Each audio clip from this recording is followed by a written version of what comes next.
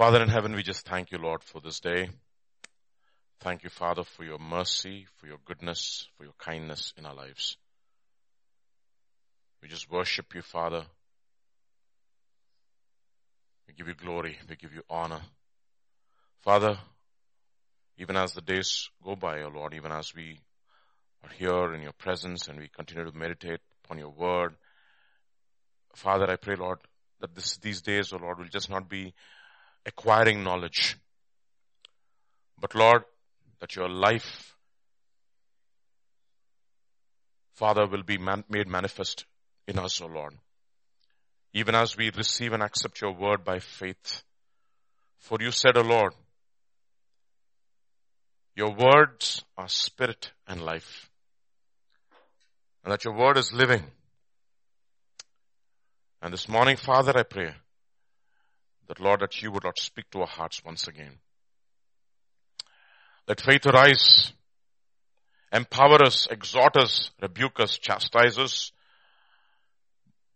Father, challenge us, equip us, and strengthen us. For there is no other strength we have, Father, apart from feeding on your word. It is your word that makes us strong. Man shall not live by bread alone, but by every living word that comes from the mouth of God. And this morning I pray, Lord, we will, Father, partake of life from your throne. Therefore speak to our hearts, strengthen us, and let faith arise. Father, fill us with your spirit, even as we, Father, by faith, listen to your word. We thank you, we praise you. For in Jesus' name, amen. So this morning, once again, we go back to the study of God's word. And can you just want me to give you a minute? Okay. All right, let's see. So we are here in the midst of a pandemic, of a plague, on a rampage across the nations and even in our own country. The news gets more and more grim as every day progresses. So much of uncertainty, so many doubts, so many questions, so many false alarms,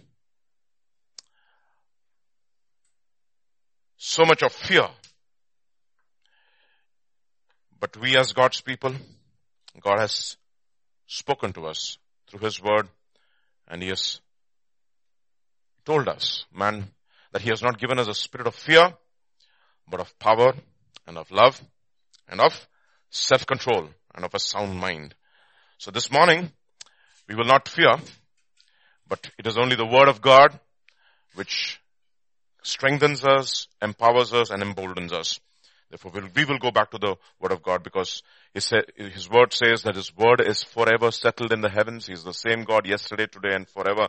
And therefore, this morning, let us continue to be in that attitude. We heard the message last night. Question is, we might have enjoyed it. We might have even understood it. But has it become a part of us? You know, at least we in our church, we heard those parts of that message so many times. Now we said, oh yeah, that is familiar to me. It's very easy for us to say, oh, that is familiar to me. That is, I understand that. But really, did we really make it a part of us? Has it become a pattern in our own life? Isn't it interesting that David says in 1 Chronicles chapter 14, we don't have to turn there. It says that he admonishes the Levites, saying that, when we brought the ark for the first time, we didn't do it according to the word. We didn't do it according to God's order. It's very interesting, right? There's an order in the kingdom of God. And God is a God of order, not of confusion. There's absolutely no confusion with God. It's very important for us to understand that. Okay, God is a God of order. And therefore, so every message that we hear and we continue to hear these coming days that God has given us in such an awesome way, let us just not hear. Let us just not enjoy. Let us just not appreciate. But let us ask God that let it become a part of me, part of us. And then, of course, we are looking at so many patterns in the Old Testament.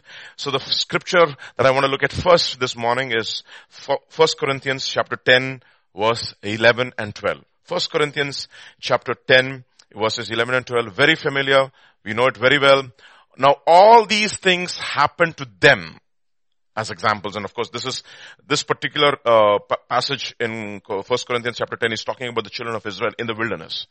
It's talking about their wilderness journeys, and Paul is summarizing the wilderness journeys in a spiritual order. Of course, we're not going to go into that order today, but there is a spiritual order. Now, all these things happened to them as examples, and they were written for our admonition, upon whom the ends of the ages have come. Now, it's very interesting that the children of Israel escaped the plagues in Egypt.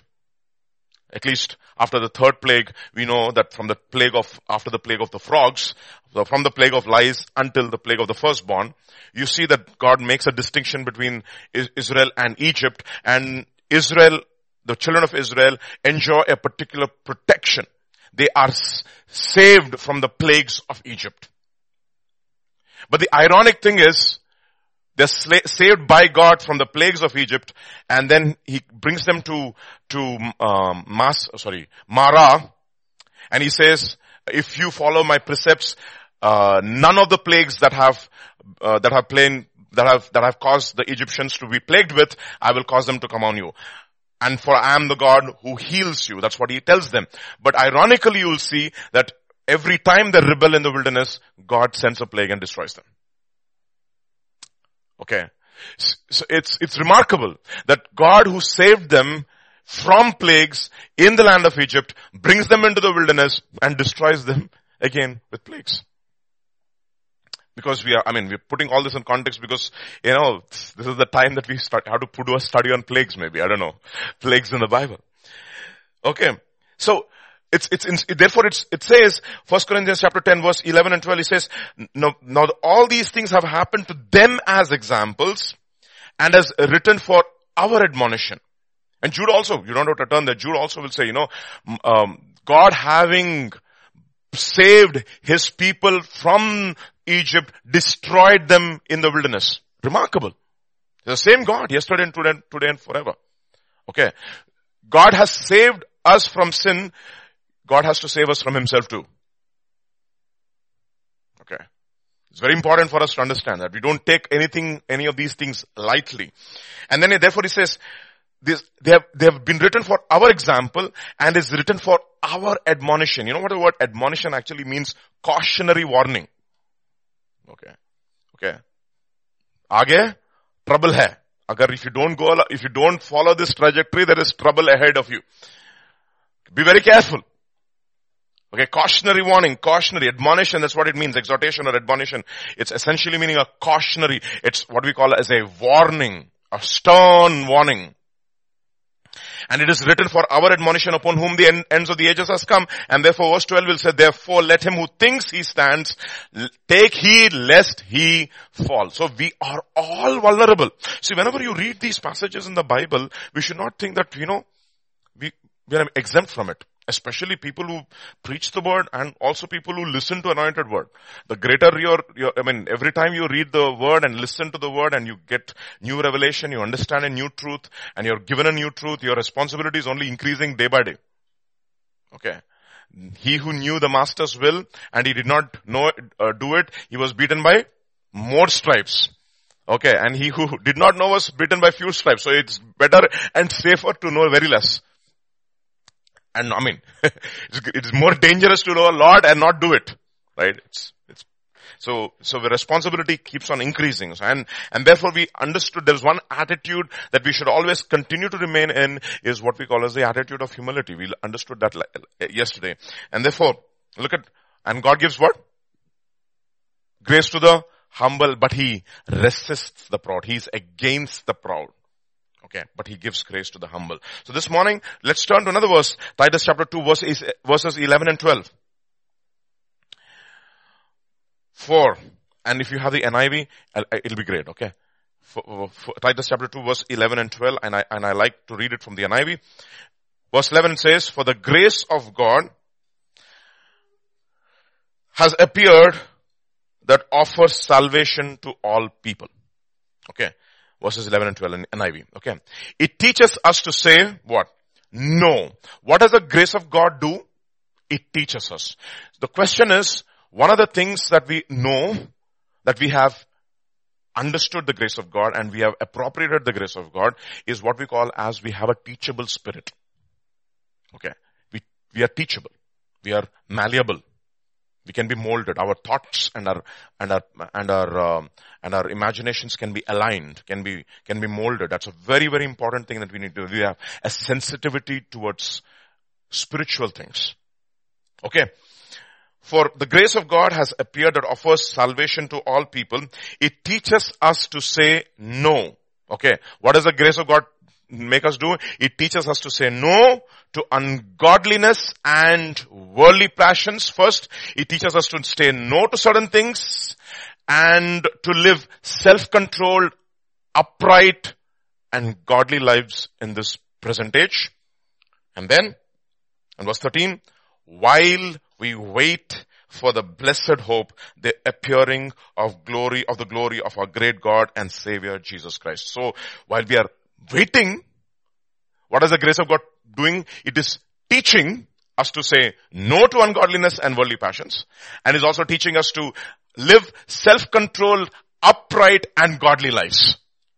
That is what the grace of God is doing. It's making, hopefully if you are teachable, it teaches us to say no.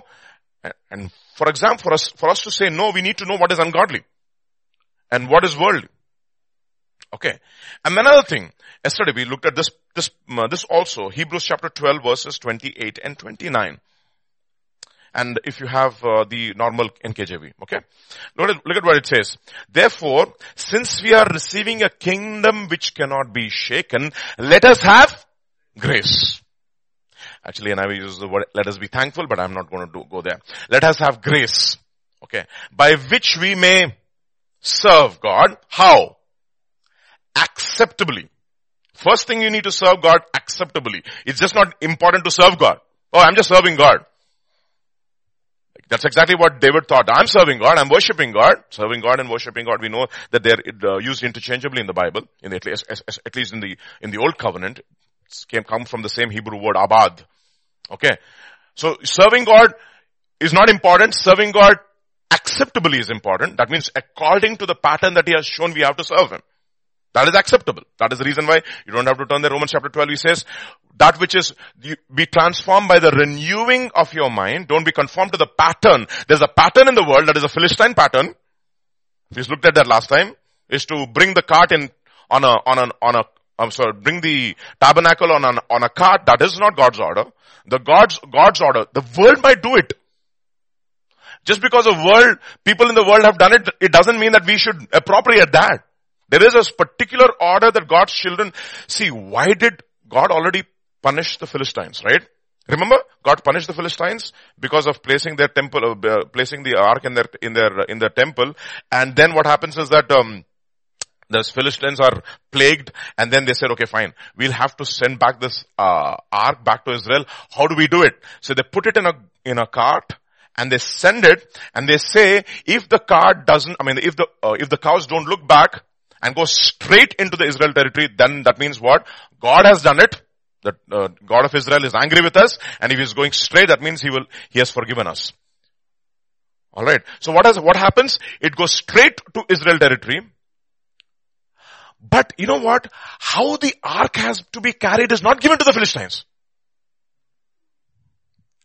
You understand?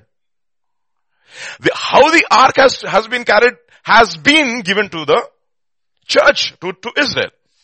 So God does not punish them for taking the ark the way they actually took it. He doesn't say, you know what, it is written in the law. They don't know the law. But when the Israelites do it, He kills close to 70,000, 50,000, 50,000 men are dead because they are supposed to know. And you do not know it. And God says, sorry, you are my people. I'm going to be more severe on you. So that is the reason why God is severe with His people. Don't ever think that God is, the more you know about God, the more tough he will judge us. Therefore, let us serve God acceptably. Second, he says, with reverence or with modesty. You know, that it's very important for us to in other words, like Pastor says, that when we serve God, what modesty means, you know what modesty means? Don't attract attention to yourself. How do we serve God? Acceptably first. That means according to the pattern that he has shown. And then secondly, we serve God with modesty means we don't attract see how much I'm doing for the Lord. No. Modesty. Nobody even knew. Like for example, Jesus used to come, he used to heal the people, and he would just disappear. Nobody would know. Who healed you? I don't know. Okay. He comes to the pool at Bethesda, heals that guy. Nobody knows. He just disappears from that. Who healed you? We don't know. He would never ever attract attention to himself. Amazing, isn't it? Modesty. That is the reason why it says there was no beauty in him that we should desire him, it says in Isaiah chapter 53. Very, very unassuming guy. Very difficult to find people, even in Christendom, who, yes, they may be serving God acceptably, but do they serve with modesty? 1 Timothy chapter 2 verse 9, it talks about if you have the KJV, it's very interesting. Okay, in KJV is fine. Okay, in like manner also the women adorn themselves with modest apparel. That's what the word for reverence means actually. Modesty. Don't attract attention to yourself. Like Pastor was saying, no? Don't attract, don't distract, give God only the complete attention. It's very important for us to understand. Therefore, acceptably, okay, so there's a pattern that God has given us. Second, with modesty, okay, don't attract attention to yourself. Don't say, I'm doing it. No glory. Jesus refused to take glory. John's Gospel chapter 7 verse 11 and 12. You know it. It's looked at so many times. Sorry, just give me a minute. Just a second, please. I'll tell you the exact verse.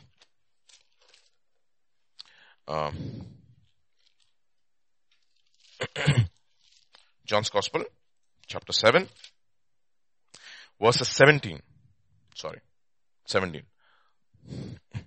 If anyone wills, 17 and 18, okay? If anyone wills to do his will, he shall know concerning the doctrine whether it is from God or whether I speak of my own authority. Then he says, he who speaks from himself seeks his own glory, but he who seeks the glory of the one who sent him is true, and no unrighteousness is in him. He is not seeking his glory, he is seeking the glory of the one who sent him. And whom are we sent? By whom are we sent? We are sent by Jesus. And therefore, whose glory do we seek for? We seek for the glory that comes from. That is the reason why this modesty is important. What does modesty mean? You're not attracting attention to you, meaning what? You always want to seek the glory of God. Like Pastor says, there's an order in the church. See, acceptably means order. And order brings glory to God. Why? For a man to prophesy and preach in the church, he should have his head uncovered, because his head is who? Christ. So that when he preaches or prophesies, the glory belongs to Christ. That means he is under the headship of Christ. When a woman preaches or prophesies, she has to have her head covered, because her glory is man, and man should not get the glory. And therefore when she covers her head, she still brings glory to God, to Christ, because she's reflecting all the glory, attention from herself to God. You see, therefore order has to bring not attention to yourself, but attention to God. If anyone wills to do his will, okay, then he will know whether I speak the true or whether I speak the false. And how do I know that my will is to do his will when I do not seek my glory, but I seek the glory of the one who has sent me? And therefore this is something which we need to all of us ask and say, pray, Lord, give me the grace that I will have the attitude. Because you see, drawing attention to ourselves is one of the very, very dangerous things. I mean, it's there now, of course, in this generation, everybody has a blog, everybody has an opinion. And everybody wants to be liked or not liked. Not liked, no, I don't think anybody is like that. Not like, how many likes do I have? How many views? And these are all numbers. Like for example, Pastor was saying yesterday, numbers is a big thing. We're all statistics people. My father used to say, all stats lie. You see, there's an element of truth, but most of it is speculation. Okay. So first thing, therefore, serve him acceptably, serve him reverently, and serve him how? Thirdly, with what fear? Godly fear. You know what is called circumspectly. Don't serve him acceptably, serve him modestly, and serve him circumspectly. Meaning, don't be too sure. Be very, very, very, very careful when you're going into the presence of God. You know, that is the reason why in Timothy he says, the guy who's being called to be an elder in the church should not be a recent convert. Otherwise he'll fall into the what of the devil? He will be puffed up with pride and he'll fall in the snare of the devil. Because you know why? Because he thinks he knows everything. There's no circumspection in his life. Circumspection means very clear. I mean, there is always an element of don't be too sure. Okay. And because this is an attitude which we keep on practicing and unfortunately so many young people are so flippant with their mouth when they do worship. Okay, they speak anything that comes to their mind.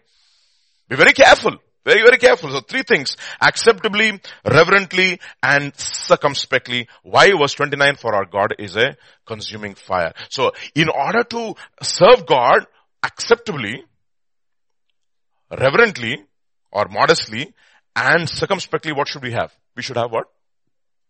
Grace. Okay. We should have an attitude of humility. We should have grace. That is the reason why God gives grace to the humble, but he resists the proud. Understand that, everybody? So this morning, we're understanding ways as to how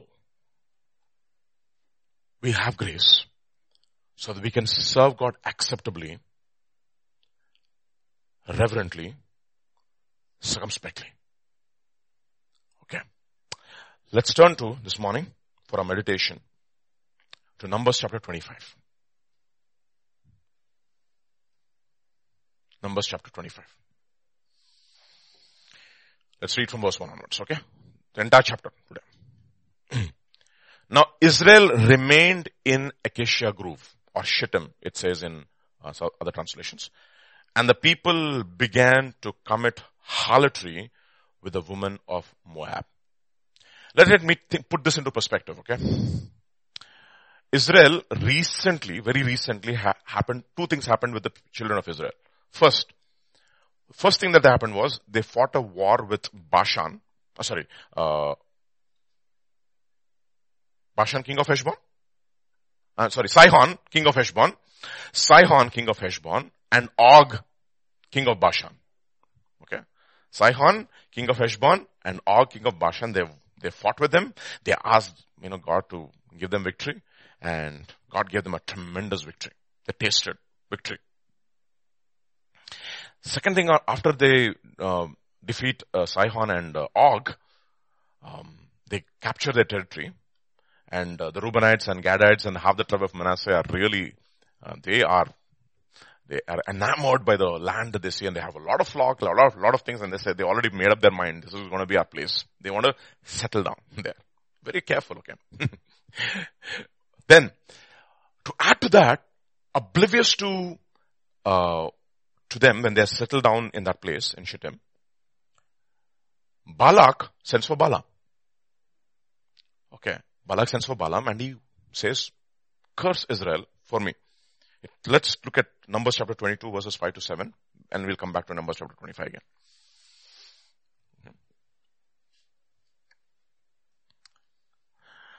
Then he sent messengers to Balaam, the son of Beor, at Pethor, which is near the river in the land of the sons of his people, to call him, saying, look, a people has come from Egypt. See, they cover the face of the earth and are settling next to me. Okay.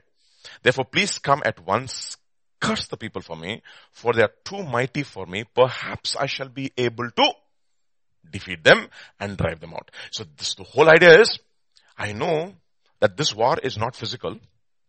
This war is spiritual. Okay. Use your divinations. Okay. Curse these people for me. Perhaps I will be able to defeat them. Okay. Because I know whomever you bless is blessed and whomever you curse is cursed. You know the story that elders of Moab go and they bribe Balaam. Now that is the context in which this is happening. And now you know when Balaam comes, when he's opening his mouth in different points of view. Every point of view he goes to this part of the mountain to see if he can find anything in Israel or in Jacob. I cannot find any iniquity in Jacob. There cannot be any divination against the children of God. Everything, see, the Satan is trying his level best to use witchcraft and sorcery and all kinds of things to bring defeat into the children of Israel. But not possible. I remember one preacher a long time back, I heard him, there was a guide who took him to the Golconda Fort. How many of you went to Golconda Fort? Okay, you went to Golconda Fort, right? So, the fort is there and the fort is constructed in a way, it is an impregnable fort. Supposed to be, and the guide, he starts from Hamara, बहुत खतरनाक है, ये है, वो है, and the walls are so thick, it's an impregnable wall, the fort is so huge, and etc. In order to communicate, you have to do this clap, you do the clap thing, and then the people there will hear, and you can warn if the enemy is coming, and because your position at your vantage point is at such a height, you can easily, you'll have always an advantageous position to defeat the enemy. Okay, and it is an impregnable wall. You can do all things every plot, every plan, military strategy to bring this fort down will not come to pass. Okay, so this is the tour guide, The guide is going crazy. And then, one of the people I think was the pastor. Okay, so who's guarding? The sentries are guarding. What if I bribe the sentry?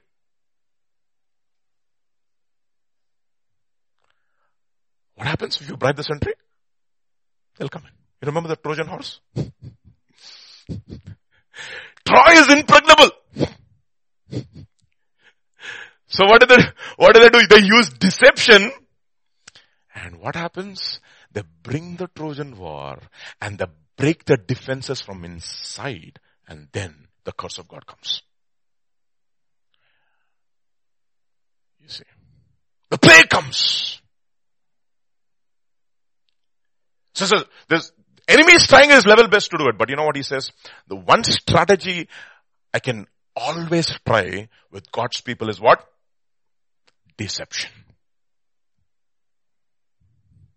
Deceive, bribe. So Israel, go back to Numbers chapter 25.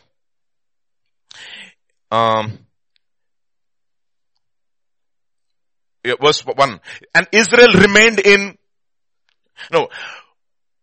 Israel remained, uska matlab kya hai? What does it mean for Israel to remain there? Numbers chapter 9 verse 16 and 17. Numbers chapter 9 verses 16 and 17. Okay.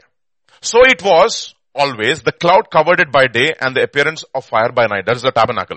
Whenever the cloud was taken up from above the tabernacle, after that the children of Israel would journey. And in the place where the tabernacle settled, there the children of Israel would pitch their tents. So whenever the cloud was removed, they would move. And when the cloud remained, they would stay. Now here, they remain ka matlab kya hai? Cloud state. God has allowed them to be here. And whenever you are at rest particularly after a war, that you have won, you have to be very careful, because you are in a very, very, very, very, very, what you call fertile ground for deception is there. That is the reason why, take heed lest he fall. If you think that you are standing, take heed lest you fall. Okay, don't become proud. Okay, don't become proud. Don't look at your former successes. You know what? Former successes only gives you a history with God in terms of faith. That is God's work in your life. To have a good and a strong relationship with Him. That does not mean that you're better. in your flesh. No. You are vulnerable. That is the reason why forgetting my past, Paul says, I press on towards the upward calling. What does it mean? Past failures and past successes. Past failures are easy to forget. I mean, you want to forget the past. What about past successes? Is it easy to forget? No. Somehow, they are there in your trophy compartment. So, you'll be very careful. So, God is allowing, so that means the presence of God is there. That means God is saying, okay, fine, let me see. I gave them victory. This fellow comes and tries to do all kinds of enchantments, and they are obviously oblivious to it. They don't know, of course, but at least we know. Okay. If I say, because these things are written for us. So there's a victory. God, the enemy is trying to use witchcraft against the church. It's not happening. And God says, now I'm going to test my people by just staying there. Let's see whether rest will take their minds off me, or will they keep their focus on me? That's exactly what God has given us. He's remained. I mean, he's literally, covered us from all directions, and he's given us some kind of a rest, in other words, there's no pressure to go and do work and stuff for so many people. Work from home, or take it easy for children. Okay. And now he says, okay, in this kind of a setup, what will you do? Will you breach the wall, or will you remain? Okay. So if the enemy can't try to defeat you through witchcraft, he will defeat you with your own sin. James Gospel, not James Gospel, this epistle by James to the church. James 1:13-14. Let no one say when he is tempted, I am tempted by God, for God cannot be tempted by evil, nor that is he tempt anyone, but each one is tempted when he is drawn away by his own desires and enticed. Where is the problem? Desire is the problem. Okay. And enticed. And then, next verse, sorry. Then when the desire is conceived, it gives birth to sin. And when sin is fully grown, it brings forth death. Do not be deceived, my beloved brothers. Verse 16. You see? Don't be deceived. Okay. Don't break the hedge by yourself. God removing the hedge is one thing. You removing by your own foolishness is another thing. So let's go back now. So, what the enemy could not do, we ourselves can do by our own sin. For the enemy. We can achieve it for the enemy. By sin. That is the reason why sin is deceitful. Deceitfulness of sin, says the book of Hebrews. Lest you be hardened by the deceitfulness of sin. Hebrews chapter 3. Don't have to turn there. Sin is always crouching at the door. Crouching ka matlab jante ho na? I'm not there. That's what crouching means. The animal instinct. I mean, how does a lion hunt the prey? I'm not there. You can enjoy. You can come out. You can come away from your group. Like, herds. They're waiting for that one particular animal which will stray from the herd. And the moment it strays from the herd, the protection is gone and it can pounce on it. So how does it make it stray from the herd? It hides in the bushes and slowly, with its hunger, that small animal keeps going away and away and away and away, and it becomes a prey. That's the reason why God tells Cain, sin is crouching at the door. Its desire is to have you, but you should master it. You see, that is dangerous. So what the enemy cannot do, you can do it for the enemy. So sometimes, you see how easy the lions get a prey. They just stay. This fellow comes slowly, and they just stay there. They have the ability to stay still. And this animal comes in such close proximity, and within seconds it just pounces out, catches, and is gone. Be sober, be vigilant. Your adversary, the devil. So, sin is crouching at the door. Be very careful. Let's go back now.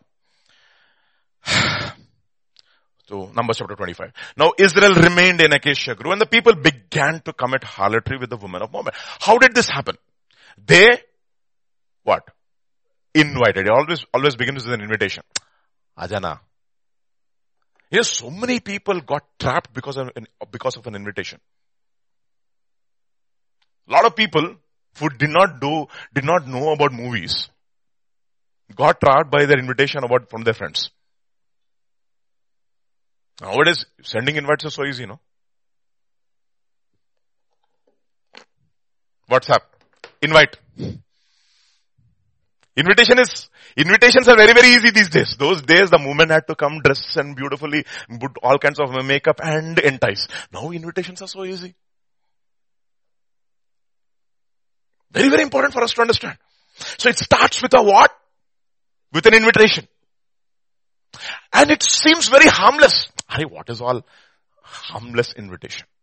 That is how sin looks like. Sin entices and then it destroys. But when it entices, it doesn't say, it's okay. Nothing's gonna happen. Nothing will happen. Hey, one puff, what will happen? One puff. You'll feel like a man. And then, after several puffs, you will know that you're a dead man. See. Invitation. They invited people to the sacrifice of their gods. And the people ate and bowed down to their gods. How it happens?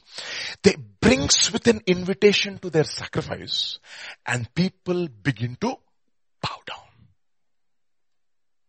Whereas it brings with an invitation to something and it leads to bondage. Invitation looks harmless and now we are bound by it. Now we can't even come out of it. And so many young people, so many of them were invited to something, maybe, a party by their friends. Arey, party undra raju. And most of the times it is success party.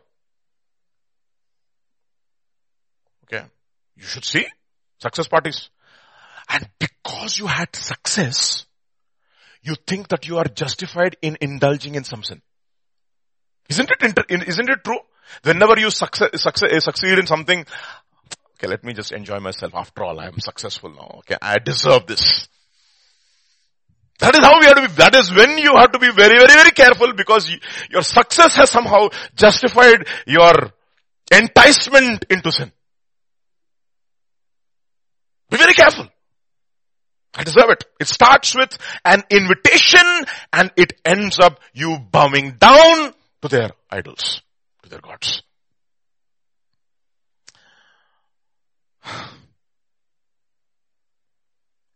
So Israel was, verse 3. So Israel was joined to Baal of Peor and the anger of the Lord was aroused against Israel. You remember last night Pastor was saying, 2 Samuel chapter 24 verse 1. If you put these two together, 24 verse 1. And the anger of the Lord was aroused against Israel and he moved David against them. To say. Now what has happened? The anger of the Lord was aroused against Israel because they succumbed to an invitation and now they have bowed down to their gods. That is the reason why Paul tells in 1 Corinthians, the same chapter 10 verse 18 onwards. Look at what it says. How it starts off.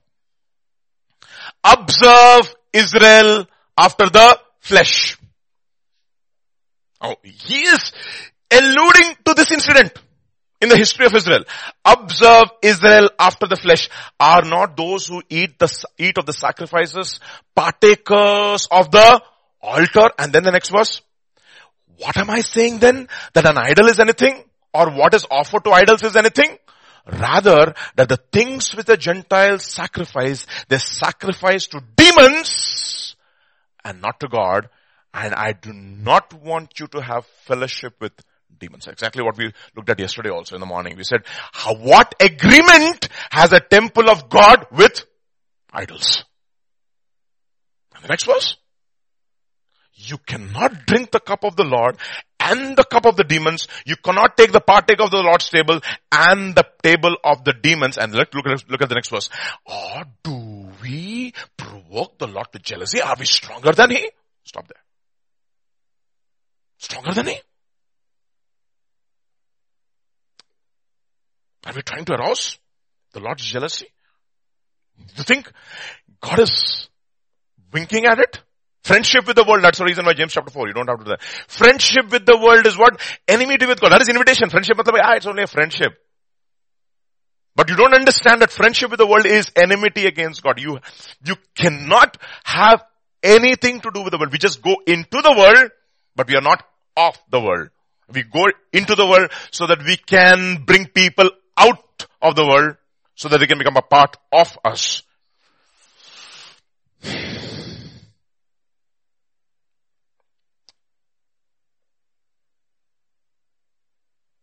That's the reason why scripture says in James chapter 4, you can turn there actually. Adulterous people, verse 4 onwards. James chapter 4, verse 4 onwards. 4 onwards. Adulterers and adulteresses, do you not know that friendship with the world is enmity with God? Whoever therefore wants to be a friend of the world makes himself an enemy of God. Do you think the scripture says the spirit who dwells in you yearns jealously? Don't try to provoke him. The anger of the Lord was aroused against Israel. He says, you are mine, Israel. And I am jealous for you. It's like, he has a relationship, a husband and a wife relationship. If a husband is trying to be friendly with another person, even if the husband is not trying to be friendly, if the other person is giving attention to the husband, the wife gets really, really upset. And it's good.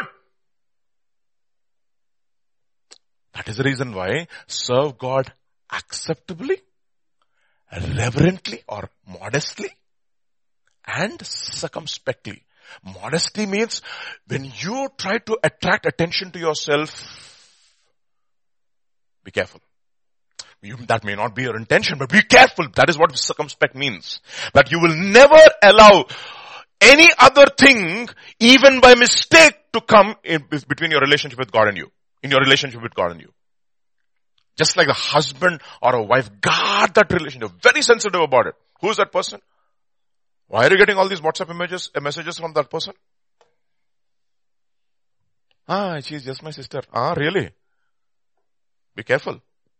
That is how things start. Sister in the Lord started. I know youth meetings, no? She's my sister. Be very careful.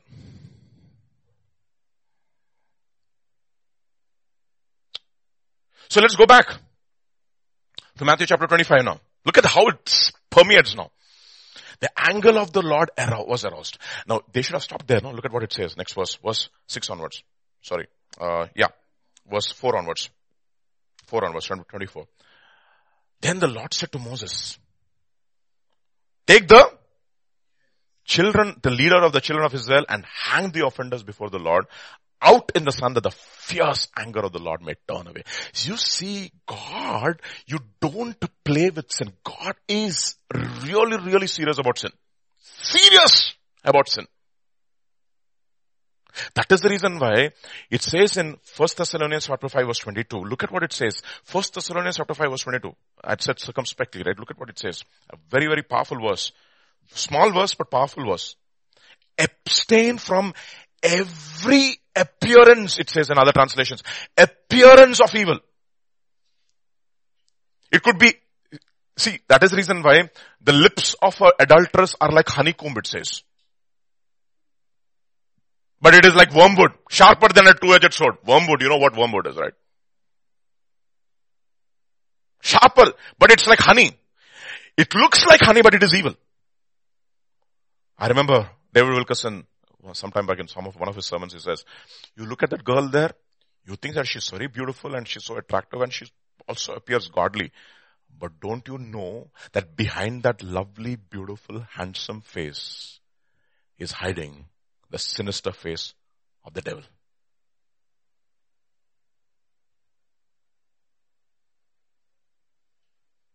You see, don't bow down to those idols. It starts with an invitation. Take all the leaders of the people and hang the offenders before the Lord out in the sun. You know what hanging means? Cursed is a man that hangs on a tree.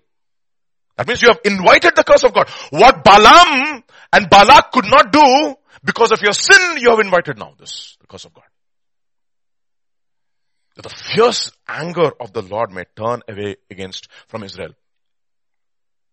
God is jealous.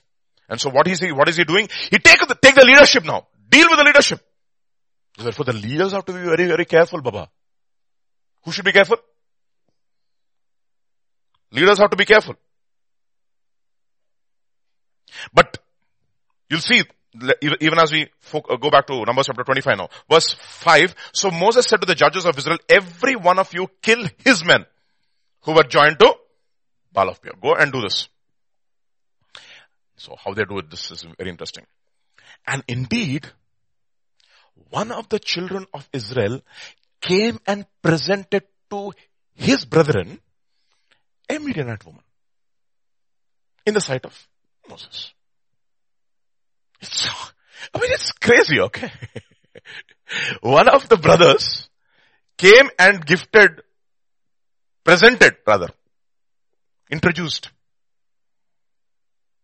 introduced this lady to one of his brothers. It's amazing.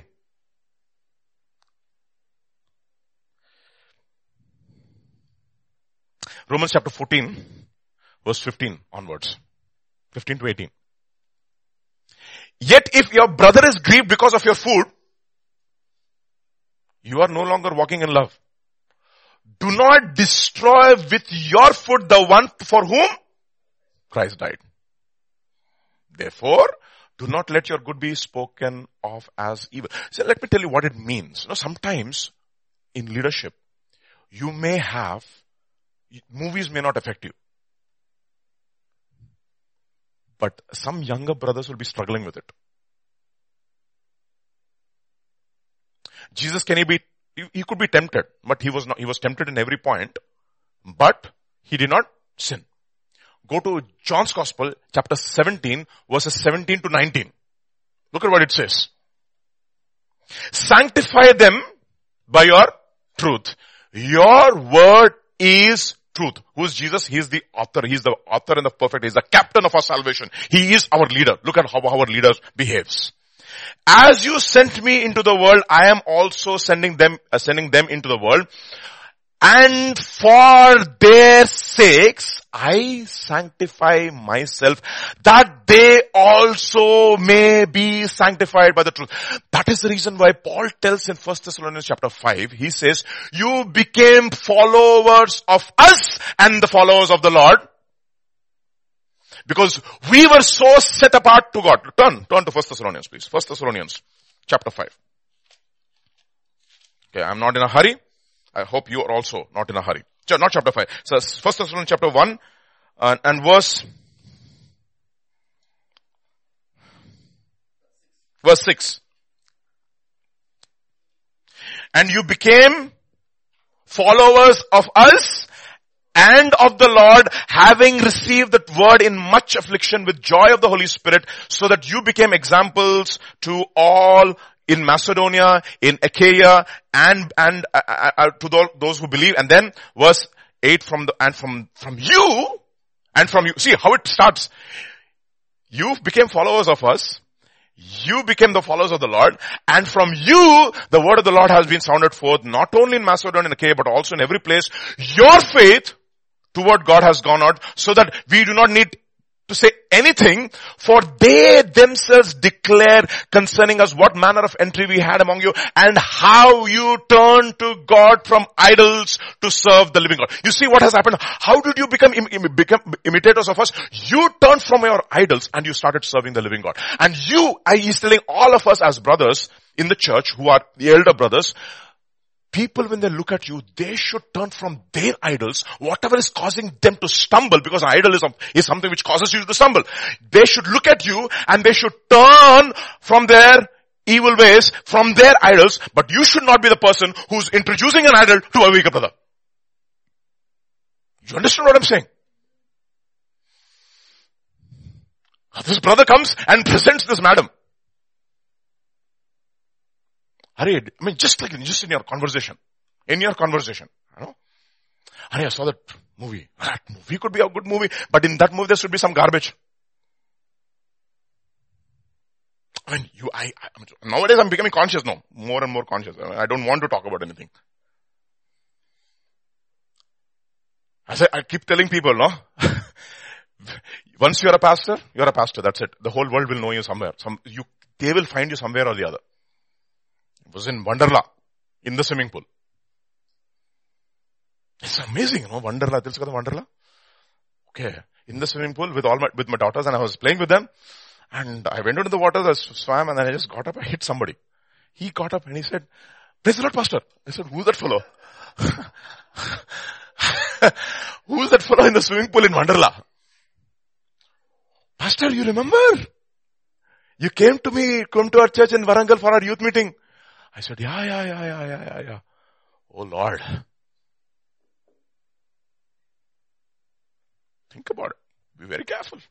I mean, I could imagine all other possible scenarios when this brother would have said, "Hello, Pastor." At the box office in IMAX.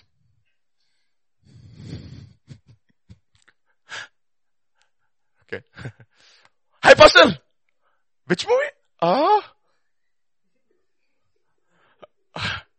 Just imagine. What happened? You even unknowingly, maybe that movie was only for your relaxation. That movie may not affect you, but like Jesus sanctified. You know what? Jesus said no to so many things for the sake of his disciples. He set himself apart for his disciples. Because he was strong, they were weak. But he would not give even a small occasion in his life for them to stumble. And yet, sinners would flock around him. And yet, he would be the most holy man. What an amazing combination. Matthew chapter 18, verse 5 to 9. "Whoever receives one little child like this in my name, receives me." But look at that. Next verse. "But whoever causes one of these little one who believes in me to sin, it would be better for him if a millstone would be hung around his neck and he drowned in the depth of the sea. Woe to the world because of offenses." Woe to the world because of offenses. For offenses must come.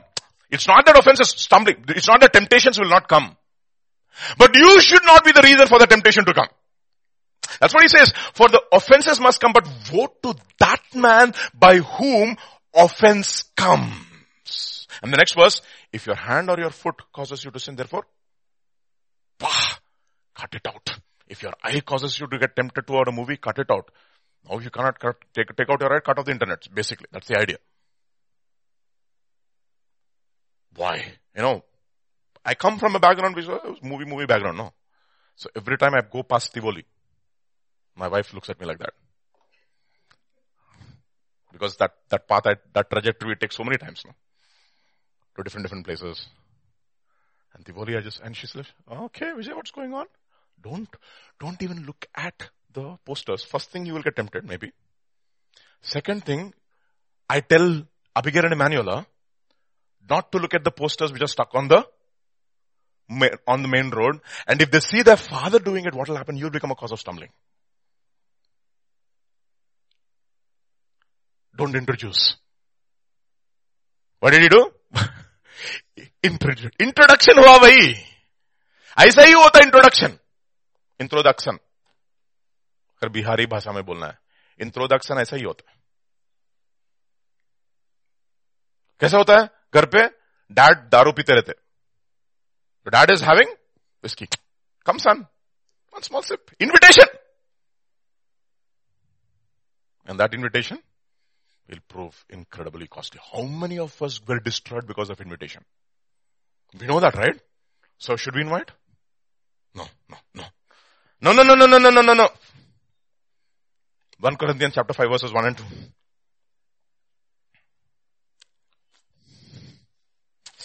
What does it say? It is actually reported that there is sexual immorality among you, and such sexual immorality as is not even named among the Gentiles, that a man has his father's wife. But you are what? Proud! And I have not rather. That's exactly what has happened. This fellow has introduced, brother, mourning is going on, elders are mourning, but you are not. You're introducing.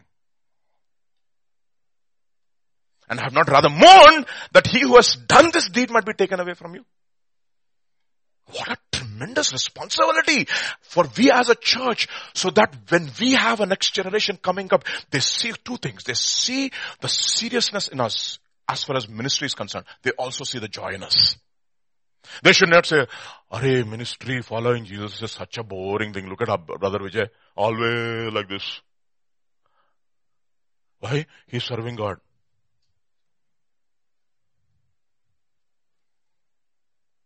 But he's very holy. Nonsense.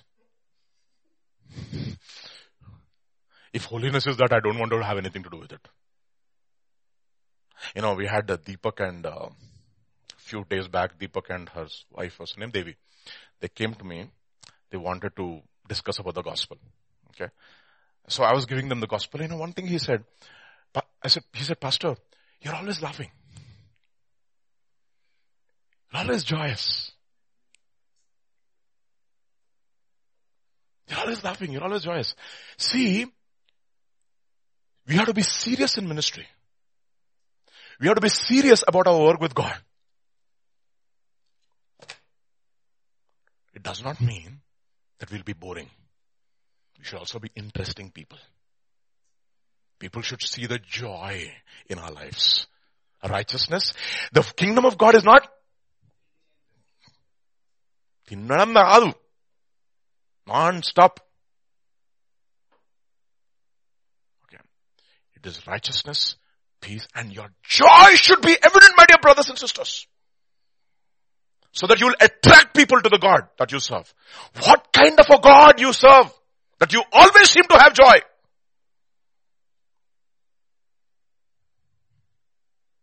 And what happened? You're puffed up and have not rather mourned that he who has done this deed might be taken away from among you. Don't you know that little leaven leavens the whole lump, he goes on to say. Hand this fellow over to Satan, he says. That his flesh may be destroyed, but his spirit may be saved.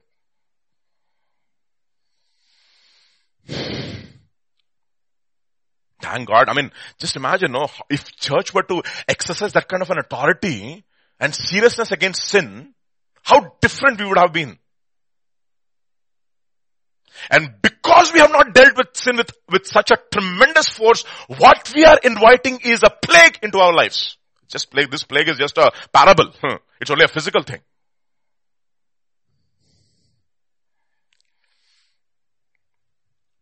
Let's go back to Numbers chapter 25. Verse 6, and one of the children of Israel came and presented to his brother a Midianite woman in the sight of Moses. Look at that guy. He has the audacity to sin in front. Yes, that means, I've seen this, the modern day generation, they have no respect for godly people. Especially spiritual leaders. That is the sin of Reuben, my dear brothers and sisters. That is a sin of Reuben. Reuben had 3 problems. Lust of the flesh, he slept with his father's concubine. Lust of the eyes. What was the lust of the eyes? This land is full of grass. We want to stay here. Pride of life. Korah, Dathan and Abiram. Who are Dathan and Abiram? The Reubenites. Now think about it. Moses says, "Come to us. Come to us." You know what they say? We don't want to come. They summoned Reuben and Dathan and Abiram. Korah, of course, he's a priest. Dathan and Abiram, they summoned Dathan and Abiram. Dathan and Abiram said, "We don't want to come. Who are you to call us?" The spirit where you do not respect authority. Spiritual authority. There's no reverence for spiritual authority. There's a flippancy, as I said, no? That's what I said, no? You have to serve God acceptably, modestly, circumspectly.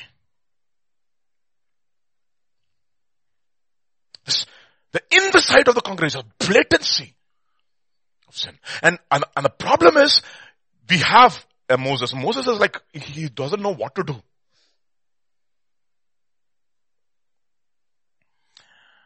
In the sight of of Moses and in the sight of all the congregation of the children of Israel who were weeping at the door of the tabernacle. They were weeping at the door of the tabernacle, and Moses is like, what do I do with this guy? What do I do with this guy? But then, thank God for Phinehas. You know what the word Phinehas means? Mouth of brass. What a mouth of brass means? You know what? Brass is a sound of judgment, is a symbol of judgment. A guy who lives constantly by judging his words that come out of his mouth. You be very, very careful what comes out of your mouth. Because what comes out of your mouth comes from where? From your heart. A guy, that is the reason why it says in James chapter 3, if any man is able to bridle his tongue, he's able to judge his mouth, because we offend a lot of people with the words that we speak, but this is Phinehas who has a mouth of brass. Not the other Phinehas, thankfully, whom we talked about last night. A mouth of brass. That's the reason why whenever I see Phinehas, now in my school we have one Phinehas. I say, Phinehas? Which Phinehas? Son of Eli? Son of Eleazar. Which one? Eleazar means what? A picture of Holy Spirit. Eleazar married a woman whose name is not mentioned. Her father's name is mentioned. Her father's name is daughter of Pethuel. Daughter of Pethuel. What does Pethuel means? A one who's afflicted by God. Who is the one who is afflicted by God? Jesus. Picture of the word of God. Eleazar, picture of the Holy Spirit. And Phinehas, man who is born of the word of God and of the Holy Spirit. And what does he have? A mouth, which is the mouth of brass. Kya baat hai. There's a whole, I mean, if you read the word with those kinds of microscopic eyes, and you see each word, you see tremendous lessons we can learn. And if you are born of the word and born of the Holy Spirit, what are you supposed to have? A mouth of brass. Yes. A mouth means an attitude which is constantly judging sin in his heart. You know why? Because we want to worship God, serve God acceptably, modestly, circumspectly.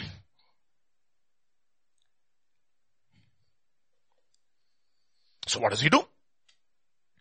Then Phinehas, the son of Eleazar, the son of Aaron the priest, what did he do? He saw it. First thing he sees it.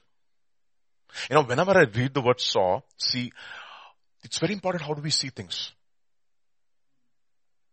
You see, we need to have biblical vision. It says, Paul, when he was waiting in Athens for his disciples to come, remember? He saw that the city was wholly given to idolatry, and his spirit was stirred.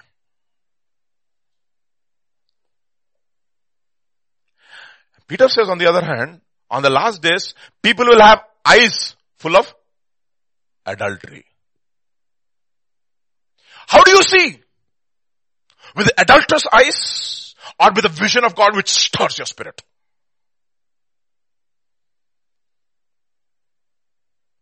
It's very important for us to understand. He saw. And after he saw what does it say? He arose. He took action. And it's very interesting what accompanies the word arose. From among the congregation. That means everybody in the congregation is sitting and they're mourning what to do with this, emotional. Even Moses is not knowing what to do. And this fellow, he gets up. Question is, a lot of people around you, they could be brothers, but they may not have the strength to stand up for truth. Notwithstanding that, will you still be able to stand up for truth. Daniel was in Babylon. So many Jewish people went with Daniel to Babylon. Everybody was served the food from the king's table. But one arose.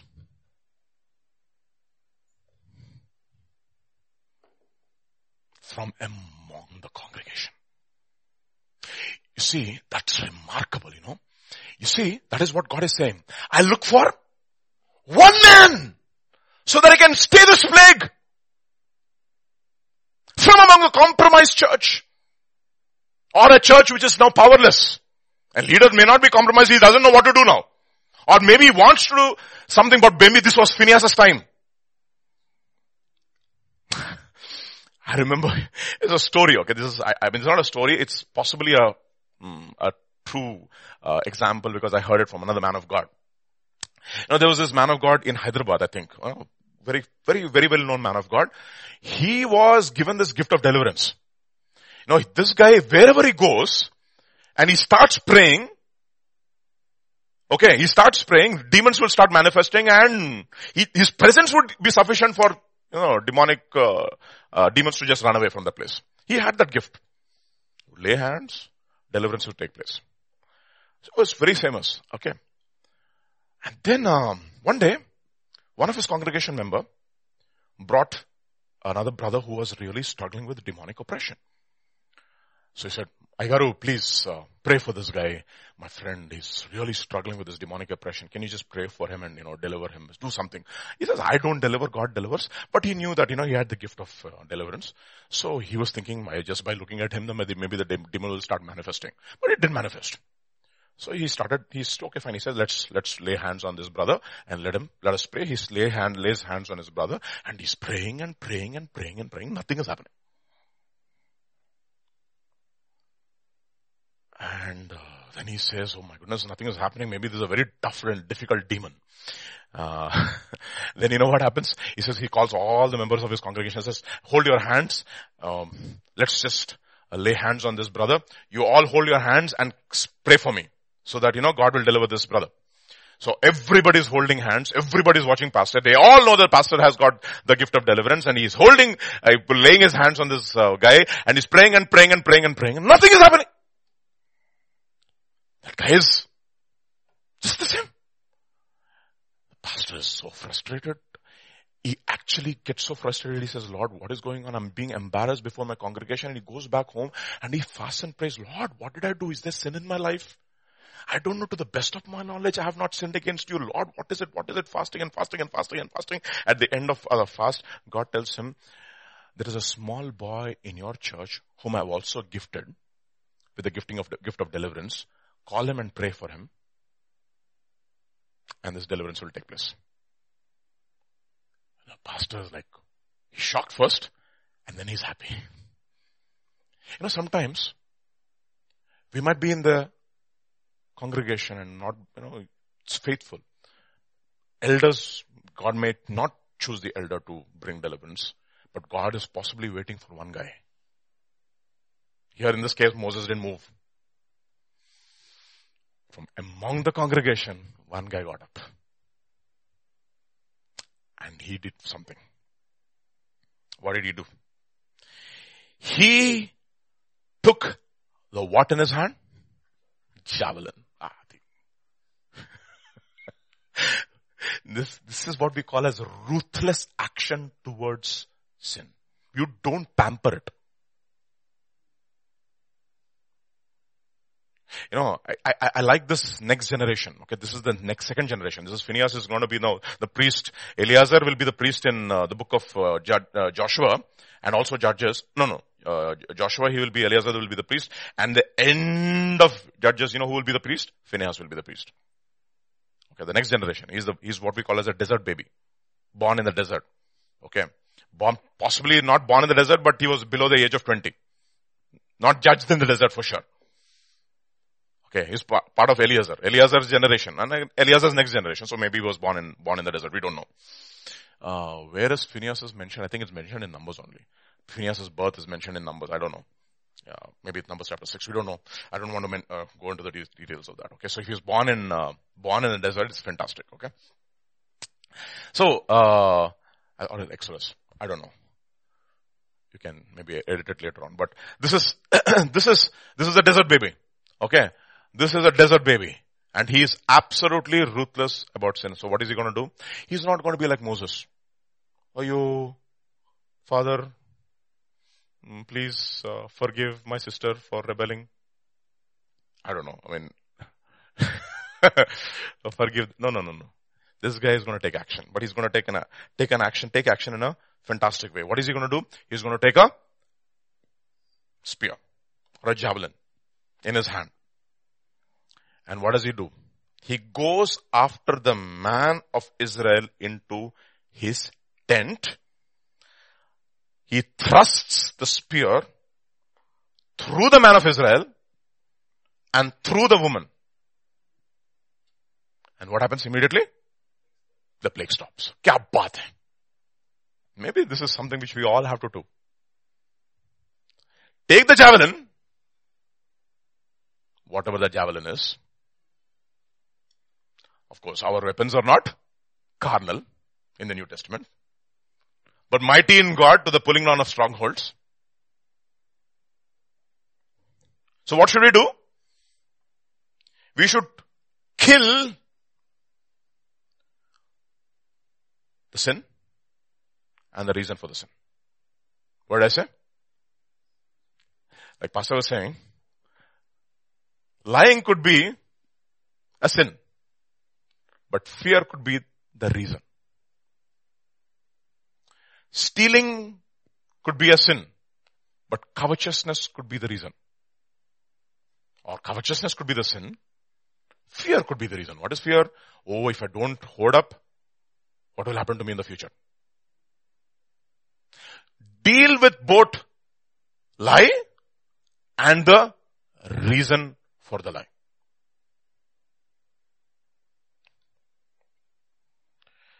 So the plague was stopped among the children of Israel, and those who died in the plague were about 24,000 men. 24,000 not men, 24,000 people. So how did he do this? What did he do? What did Phinehas do? Numbers chapter 25 and verse 14 on. Whom did he kill? Now the name of the Israelite whom he killed with the Midianite woman, his name was Zimri. What's his name? Zimri, the son of Shalu, of the leader of the father's house among the Simeonites.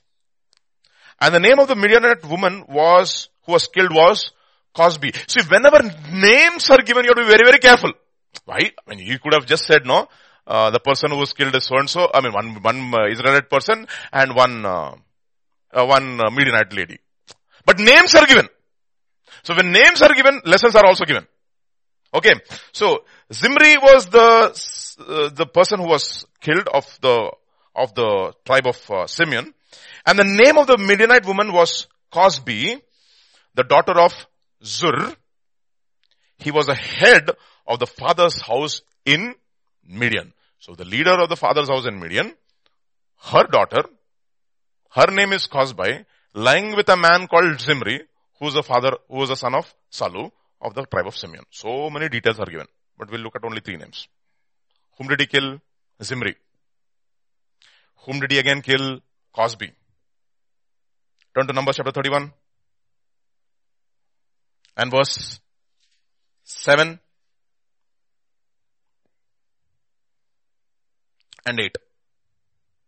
Read that please. And they warred against the Midianites just as the Lord commanded Moses, and they killed all the males. They killed the kings of Midian. With the rest of those who were killed were Evi, Rechem, Zur, Hur, and Reba.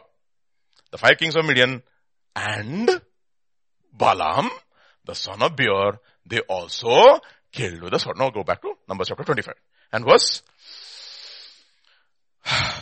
14 onwards. So they killed Zimri. They killed Cosbi. 2 people were killed here. Who were killed?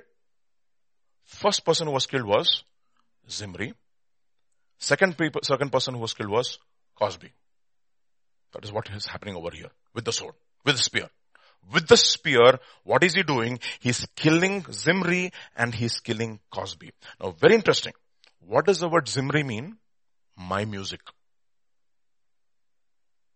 My music. Not music. My music. In those days, no? Aapki farmaish.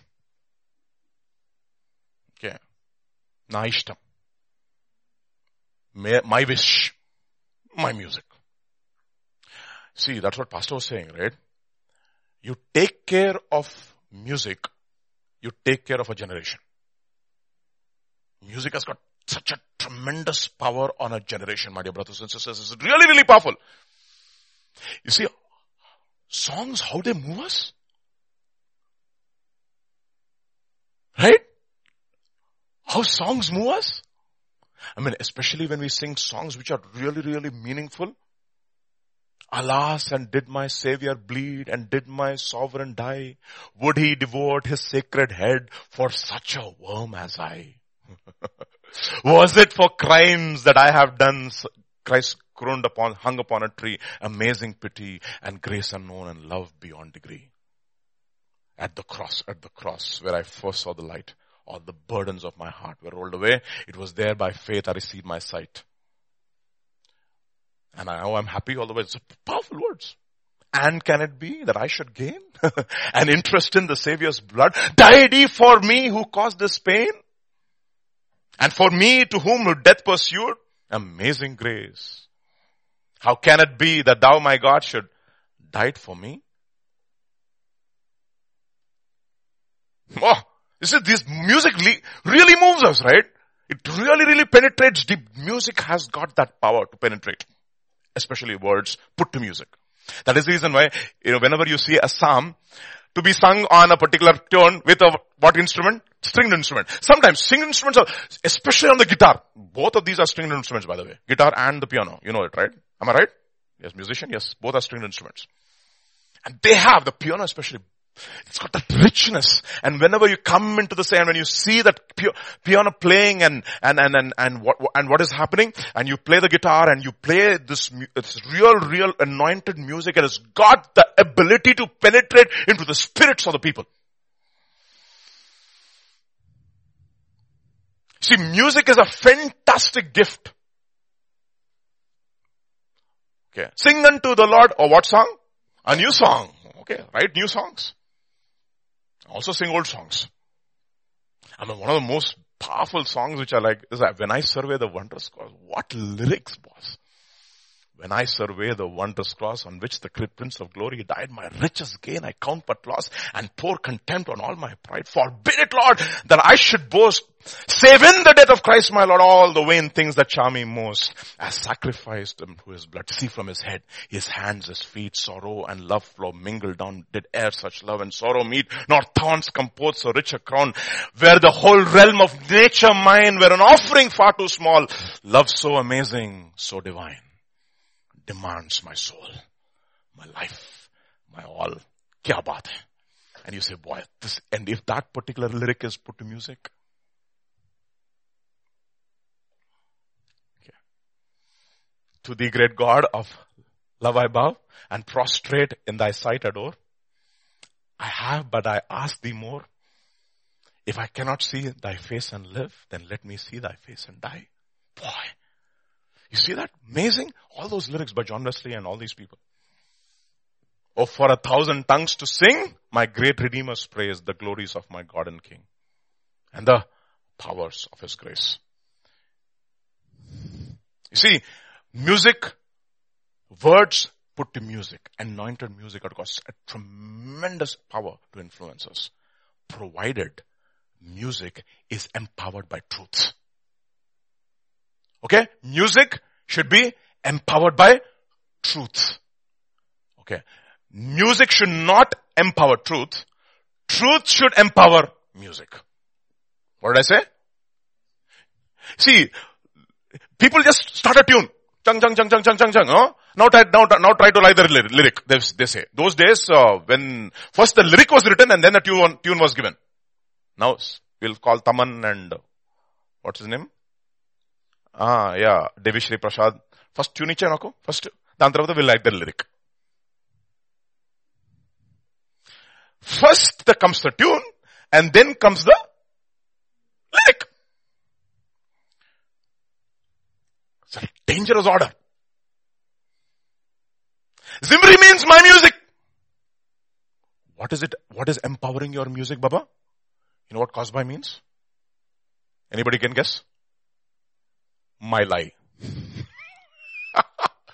Cosby means my lie. What is empowering my music? My lie.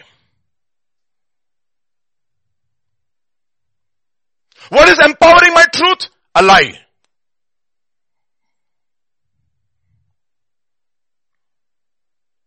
Do you understand? So what is Phinehas is doing? He is not just looking at the music. He's taking a spear and he's saying that music, ungodly music, you know why? It might sound good, might sound nice, it might sound emotional, it might sound so many things, but that is empowered by a lie and I'm going to slaughter both.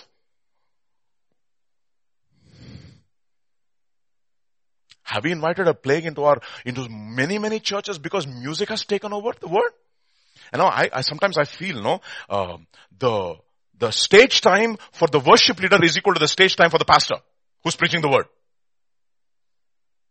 Half an hour worship, half an hour word. No. The stage time for the worship leader is greater than the stage time for the word. 45 minutes music, 15 minutes word. No, brothers, they don't have the attention span.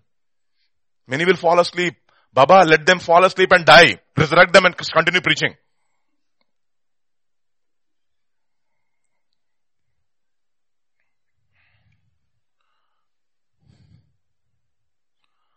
So what is Phinehas doing?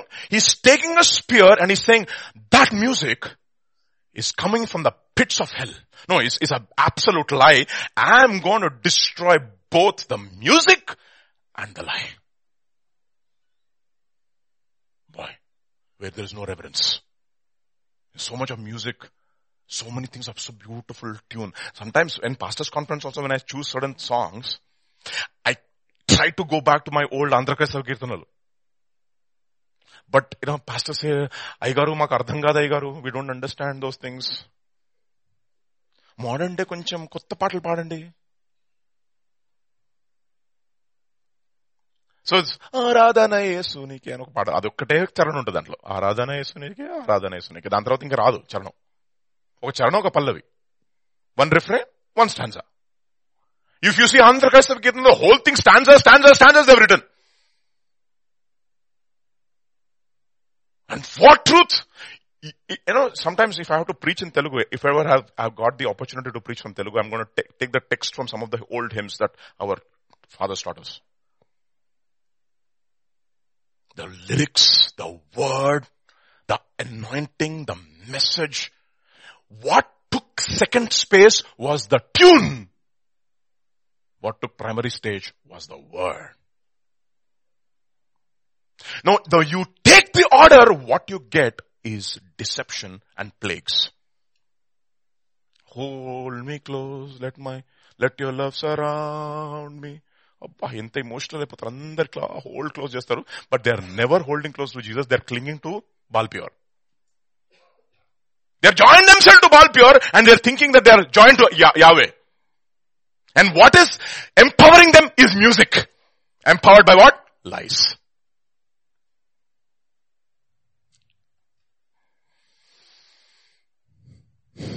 So what does he do Do we have the eyes of Phinehas? You know what? In order to have the eyes of Phinehas, what should we have? The mouth of Phinehas. See, that is the reason why. Be slow to speak, quick to hear, and slow to anger, for the wrath of man does not produce the righteousness that God demands. Now turn to Psalm 106 verse 30 to 31. Actually 28 to 31. 28 to 31. Psalm 106 verses 28 to 31. Okay. They joined them also to Baal of Peor, and they ate sacrifices made to the dead. Thus they provoked him to anger with their deeds, and the plague broke out among them.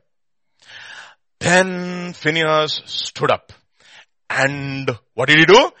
Intervened. How did he intervene? He intervened by taking a spear and killing that music and the lie.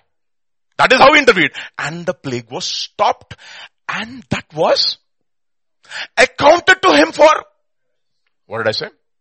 It was accounted to him for righteousness. What did I say? I said, in order to have the eyes of Phinehas, you should have the mouth of Phinehas. In order to have the mouth of Phinehas, you have to have the attitude of slow to speak, quick to hear, slow to get angry, for the wrath of man does not produce the righteousness that God requires. Now here, was Phinehas angry? Yes. But did his wrath produce the righteousness of God? It says in verse 31, and it was credited to him for righteousness. Did you understand? Did you understand? Everybody? Wow. I like that, no? My music, my lie has to be destroyed. And for that, we need the mouth of Phinehas. And in order to have the mouth of Phinehas, we should have the attitude of Phinehas, slow to speak, slow to hear, also quick to hear, and slow to get angry. But be angry, but sin not, right? But whenever you get angry, let it be the anger of God. Now let's go to Numbers chapter 25. Verse 10 to 13. Look at what it says. Then the Lord spoke to Moses, saying, Phinehas, the son of Eleazar, kya baat hai? The son of Aaron, the priest, has turned back my wrath from the children of Israel. So like Pastor was saying, this plague is from God. But will God find a priesthood of Phinehas in his generation? Because we are all, what? Royal priesthood. He has turned back my wrath from the children of Israel. Because what? He was zealous with my zeal among them, so that I did not consume the children of Israel in my zeal. See, it is not important for you to be zealous. You need to have the zealous zeal of God. And therefore, behold, I give him my covenant of peace. You can stop there. Do you have the zeal of God? How do you have the zeal of God? How do we have the zeal of God? Isaiah chapter 9. Verse 6 to 9. I think Dr. Richard is like calculating in his mind. Verses Good, Dr. Richard, good for you. For unto us a child is born, unto us a son is given, the government will be upon his shoulder. His name will be called Wonderful Counselor, Mighty God, Everlasting Father, Prince of Peace. Standard text for Advent. Then he says, of the increase of his government and peace, there will be no end. No, question is, are we all under the government of God? And means, are we under the headship of God? Are we people who belong to the kingdom of God? Are we people who have allowed the kingdom of God to grow in our lives? Here's a question. Upon the throne of David and over his kingdom, to order to establish it with judgment and justice from that time forward and even forevermore. And let's read the last part together. The zeal of the Lord of hosts will perform it. And what did Phinehas have? The zeal of the Lord. You know, that is the reason why Paul tells about his countrymen Jews. Okay. Romans chapter 10 verses 1 and 2.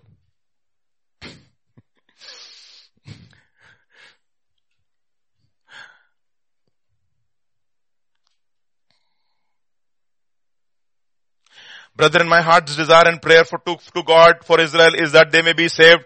For I bear them witness that they have a zeal for God, but they don't have the zeal of God. That's the point.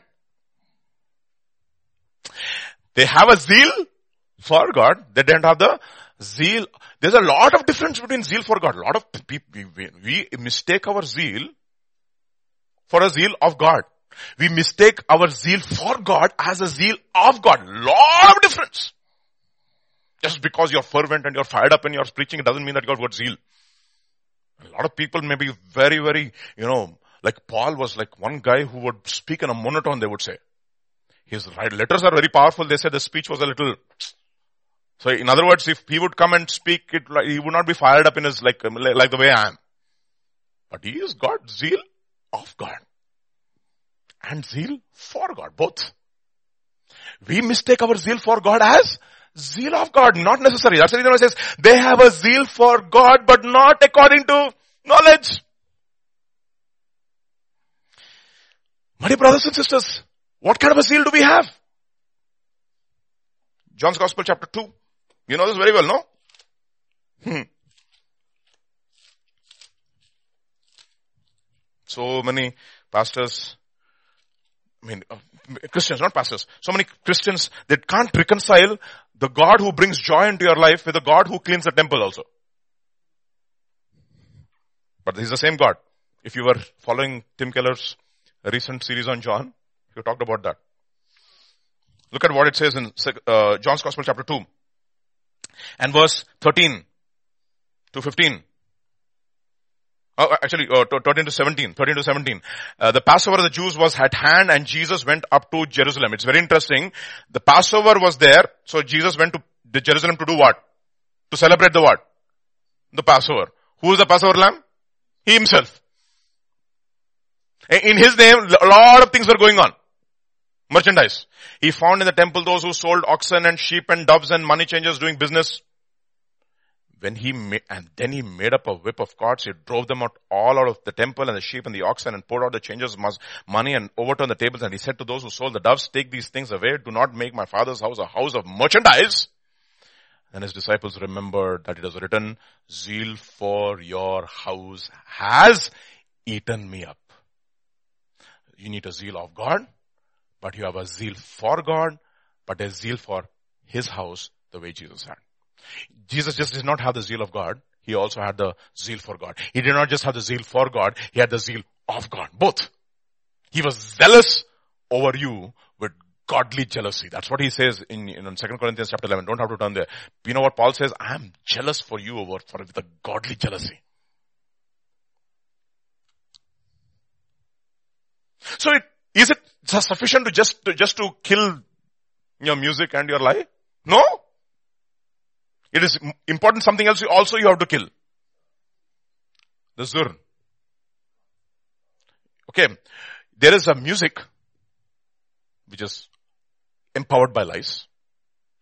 But that lie is standing on something. Whose father was Cosby? Cosby's father was Zur. You know what Zur means? Actually, Zur in Hebrew. Okay. We don't have ts in Tsitsipas. We have a new tennis player, young guy, 19-year-old Tsitsipas. Okay. Tsur. This guy's name is Tsur. You know what Tsur means? Rock. Okay. So think about this. Okay. 3 people they killed. Phineas killed 2 and the children of Israel killed the next fellow. You have to kill your music, which is empowered by lies. And this lie is standing on a rock. That fellow has to be dealt with. The rock which is empowering the lie, which is animating my music. What should I do? A rock which is empowering the lie, which is animating my music. Let's go to Numbers chapter 31 now.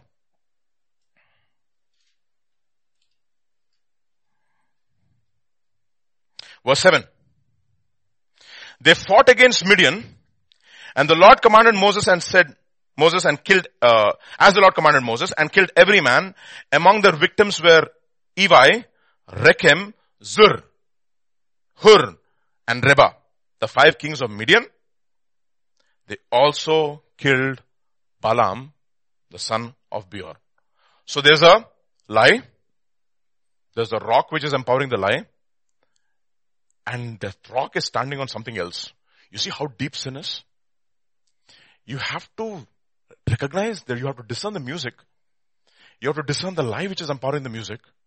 You have to discern the rock on which the lie stands. You know what is the rock on which the lie stands? I'll tell you what the rock on which the lie stands. A lot of people will be successful in the world. Okay. What are they? Successful in the world. And they will also serve in the church. Now, we are not saying that people should not be successful. I'm not saying that we should not be successful in that. Please, okay, don't misunderstand me. I'm not against that at all. I wish that God's people make a lot of money and give away to the work of God. Secretly. What did I say? Secretly, okay. Give away to the work of God. Secretly. I wish that so that, they can do a lot of things for the kingdom of God. The problem is this. They have some kind of a success in the world. And because they have success in the world, they think that they can give opinions about the kingdom of God. You understand what I'm saying? Now, for example, I will give a very simple example. Very, very simple example. For example, let's say you want to marry somebody. A marriage alliance has come. Okay. Somebody brought in a marriage alliance. Okay. Very practical, simple example. Sammy and Peter and of course Dr. Richard are the only bachelors here. Others, we don't have any chance. We are done. Okay. Okay. The marriage alliance has come. Now, the person, background, everything, you prayed about it and you have peace in your heart about this person. I have peace in my heart. I have peace in my heart. That's what you're saying about this person. And then you come to pastor. Whom did you come to? Pastor. And pastor, I got this proposal. And you preempt. I prayed and I have peace in my heart about it. What do you say? What will pastor say? If you prayed, if you have peace in your heart, what are you asking me for? Now, if it would have been different, if you would have come and said, pastor, this proposal came. Can we pray? No, you already got peace in your heart and you're asking pastor to sanction it. Pastor will say, okay, give me some time. Let's say, I'm just giving a very atypical scenario. It doesn't happen in our church, okay, but I'm just giving you a very atypical scenario, not essentially a part of our church. That's the reason I call it as atypical. Typical is outside, atypical here in our church. Pastor, okay, is he a believer? Yeah, he's a believer. Sold out for God? He got baptized. No, I didn't ask that. Is he on fire for God? He is a member of... No, I'm asking you, is he or she on fire for God? So, I don't know. But have peace about it. Okay, let me pray now. And pastor will come and say, child, but I don't know if I have peace about it. I don't think it's from God. I think you have to wait. Just give it some time. Then you are bent upon getting married. Pastor, then what you will do, you will probably go to another person in the congregation who's possibly a CEO of, let's say Amazon, not CEO, maybe CTO of Amazon, who also comes to Grace Tabernacle Church. Just giving an example, okay? It's an atypical scenario, okay? And you say, and he comes and says, yeah, maybe. That guy is a successful guy. He's got a good job. Yeah. He's got a good job. Yeah. Okay, believer, you can make him strong. Don't worry. You can pray for him. As long as his believer is okay.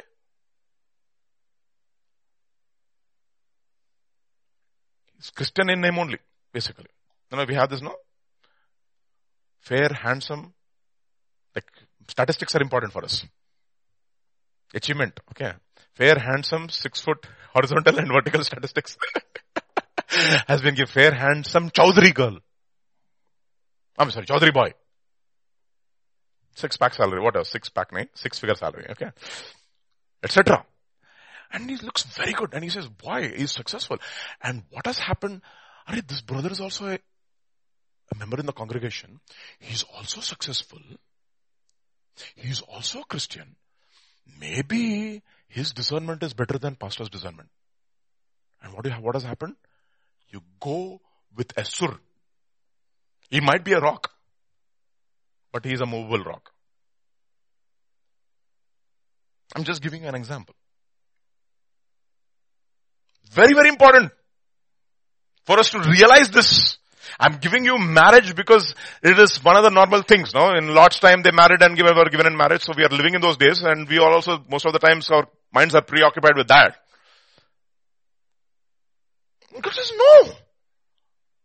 This, just because there is an appearance of some sturdiness in his life, or her life, it doesn't mean that his opinion is God's opinion, or his viewpoint is God's viewpoint. Now think about it. Dr. Richard is doctor. Vijay, he says, Pastor Vijay, I think you have to get diagnosed for something. He's a doctor. Dr. Richard, you have to be tested for something. Okay, something. I don't like it. So I go to another uncle of mine who's a very world famous computer scientist. World famous computer scientist.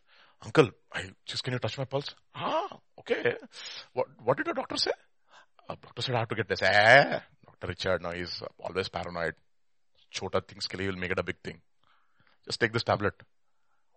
Oh, he's a very successful computer scientist. I will take his opinion. Will you say that? There is an appearance that he is rock. But you know what? He's a lie.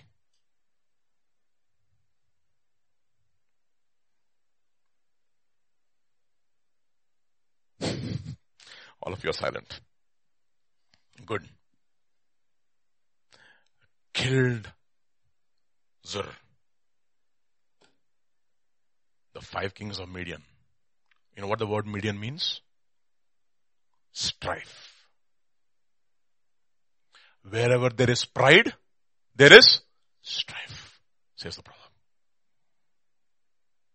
Your apparent success in the world does not qualify you to speak things about the kingdom. Okay. Your apparent success can only be emanating lies, but you should have the humility to accept it. People are not humble these days. You don't have a greater discernment. Just because you're well settled in life. Sorry.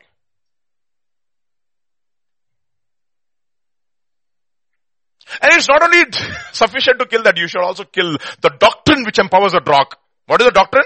The doctrine of Balaam. 1 Timothy chapter 4, verse 1 and 2.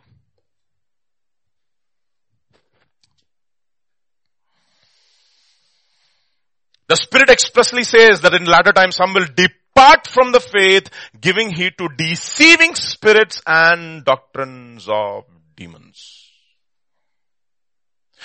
Very important. Revelation chapter 2 verse 12. Speaking lies in hypocrisy. Okay. Doctrine is leading to what? Lies in hypocrisy. Okay, next. Revelation chapter 2 verse 12. And the angel of the church in Pergamos write onwards. Okay. These things says the one who has a sharp, what? Two-edged sword. What do we say about the word of God? It is sharper than any double-edged sword, discerning the soul and the spirit, the joints and the marrow. Is a discerner of the thoughts and the intents. It goes so deep. Thoughts and the intents of the heart, and everything is laid naked and bare before him. I know your works. I know where you dwell, where Satan's throne is. Satan is the one who brings strife. And you hold fast to my name and did not deny my faith. Even in the days in which Antipas was my faithful martyr who was killed among you where Satan dwells. But I have heard few things against you. What is that?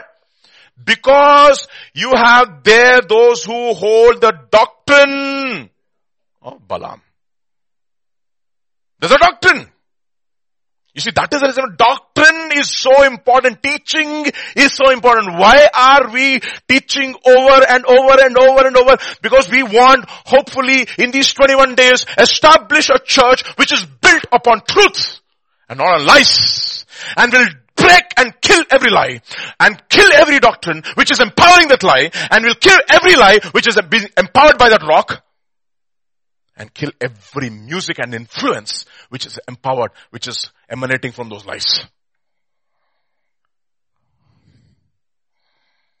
Doctrine of Balaam, who taught Balak to put a stumbling block before the children of Israel.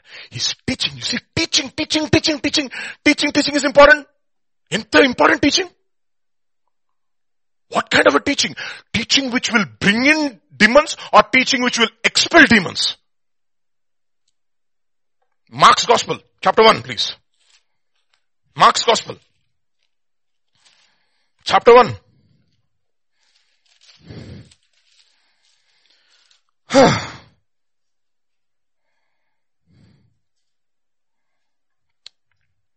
Verse 21 to 28, 27.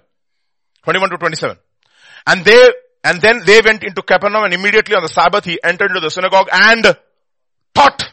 And they were astonished at his teaching. For he taught them as one having authority. And why did he have authority? Simply because his will was to do the will. If anyone should do his will, he will know whether my teaching is truth or if I speak of my own authority. And because he always sought Father's glory, his teaching had authority. For he taught them as one having authority and not as the scribes. Next verse. Now there was a man in the synagogue with an unclean spirit, and he cried out saying, let us alone, what have you to do with you, Jesus of Nazareth? Did you come to destroy us? I know who you are, the Holy One of God. Then what happens? But Jesus rebuked him saying, be quiet and come out of him. You see, he would never allow anybody, even a demon, to give testimony about him. You are a lying spirit anyway. How come I know that your testimony about me is true? Be quiet and come out of him.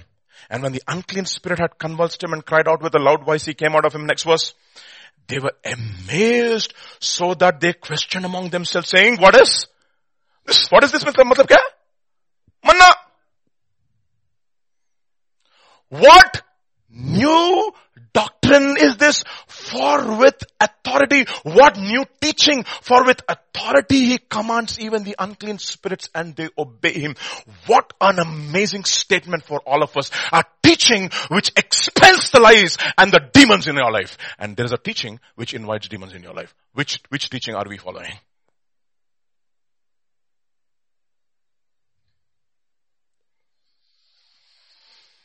And immediately his fame went abroad. So it's important to do three things. Let's go back to Numbers chapter 25. Three attitudes we need to have. Numbers chapter 25 and Numbers chapter 31 verse 1 onwards. So we'll look at it. First 35 verses 16 onwards now.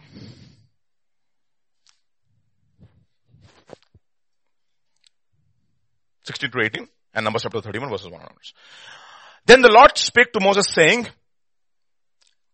what? Numbers chapter 25, bro. 25. It's not 35, 25. I'll take a break.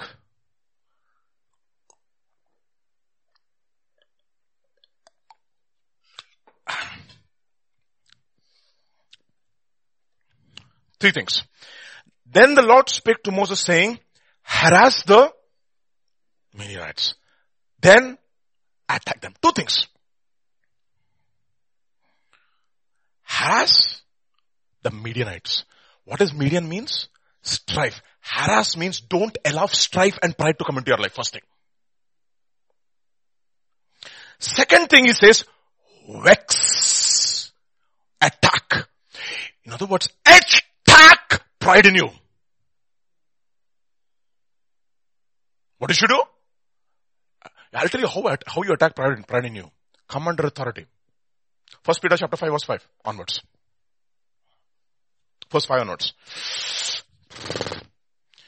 Okay. Likewise, you younger people, submit. You know what you should ask God for? A spirit of, oh boy, my dear brothers and sisters, ask for it. You know, people will mistake you. It is, if your submission is being mistaken by a lot of people, let them mistake. If they're misunderstood, if it's being misunderstood by a lot of people, let them misunderstand. Don't worry. You err on the side of what? You err on the side of safety. Safe place to be, humble space. Humility is the blessed policy. Okay.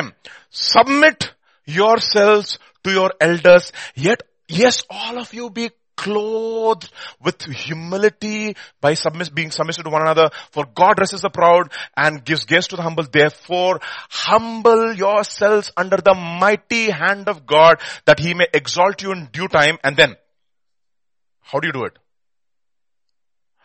Casting all your cares upon you, for He cares. See, how do you humble yourself? By casting all your cares. Now, I'll tell you what. Or if I submit to this brother or this person or this pastor, maybe he will take advantage of me.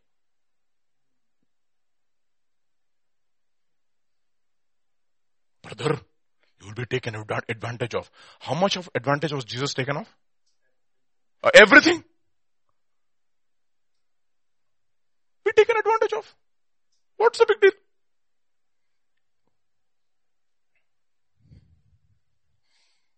Kada.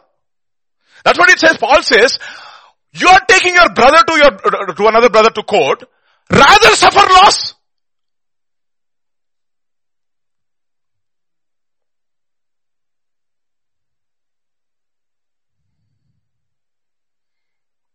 Brother, Sammy, you are the only fellow who's doing everything. Nobody helps you. Run for your life from those people.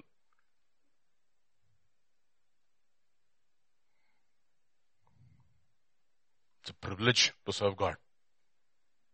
Don't let anybody steal your crown. Okay? If it's somebody else's business, give it to them also. Okay? Don't take everything for yourself also at the same time.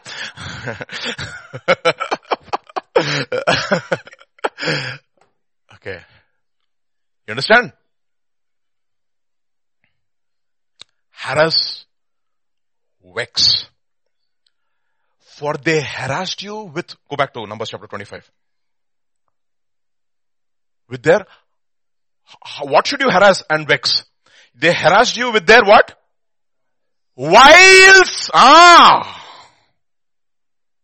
Schemes. So you vex and harass their schemes.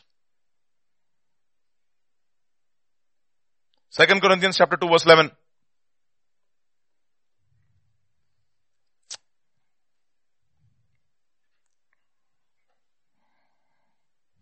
What does it say? Lest Satan take advantage of us, for we are not ignorant of his wiles, devices, schemes. Okay. Put on the whole armor of God so that you can withstand the schemes. Schema. Actually, that's the word. Schema. Schema means schemes. Vex and harass the schemes of the devil. How do you do that? Don't give space to sentiment.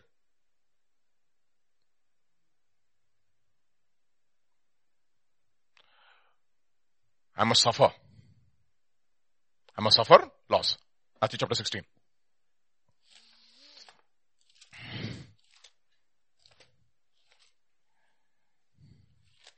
Are we there? Excuse me. Exactly. I'll tell you the exact verse. Matthew chapter 16 and verse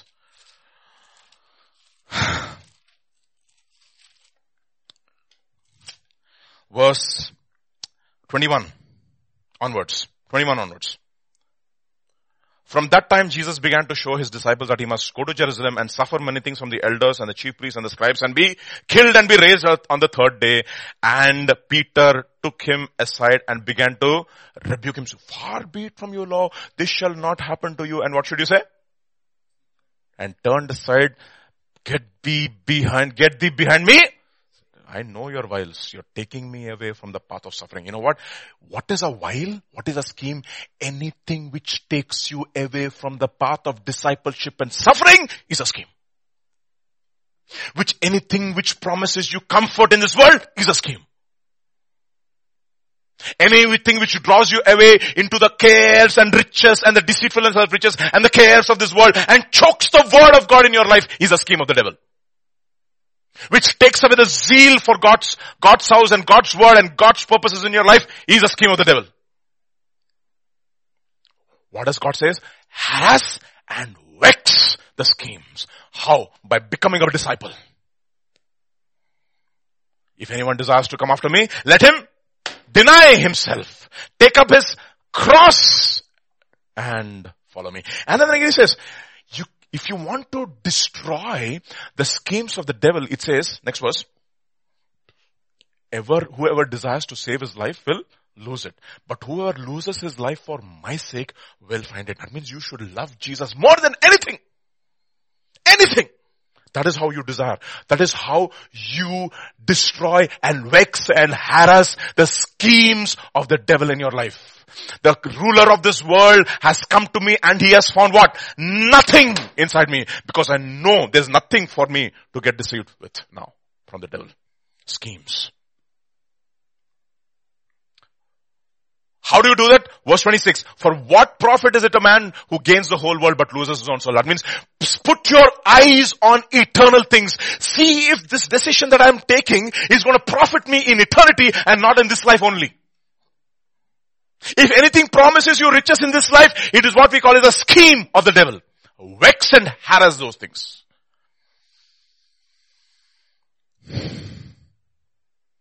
So what do you do first? Harass, vex the schemes. Next one. Go to Numbers chapter 31 and verse 1 and 2. I like this. One last mission for Moses. And the Lord spoke to Moses saying, take vengeance on the Midianites for the children of Israel. Afterwards, you shall be gathered to your people. First, vex them, harass them, take vengeance on them. Now we'll go to 2 Corinthians chapter 10 verses 4 to 5. Verse 4 to 6.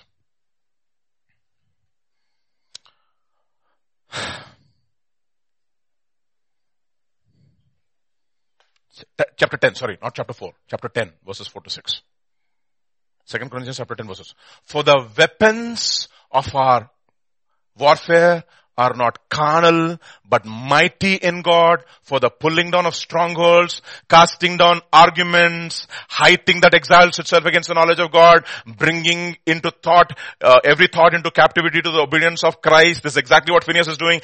And being ready to punish all disobedience or vengeance on all disobedience until your vengeance or your obedience is fulfilled. You know what?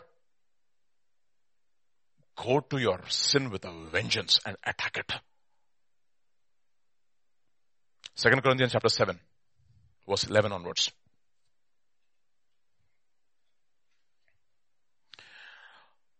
Verse 11. Okay, actually verse 10. Verse 10 and 11. For godly sorrow leads to repentance. If my people who are called by my name will humble themselves, pray, then pray, seek my face, and turn. What is turning? Repentance.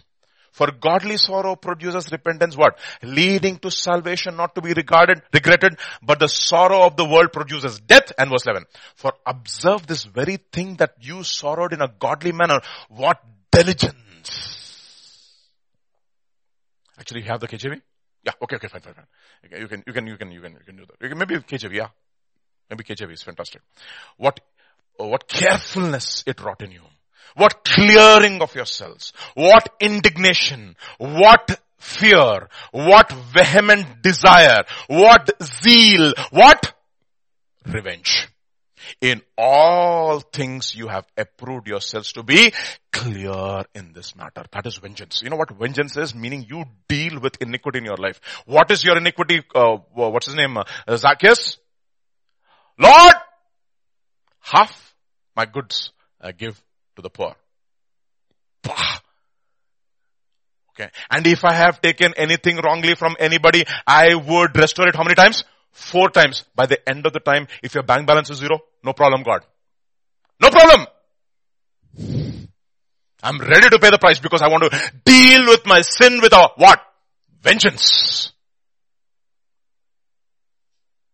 And what should I take vengeance on? Strife.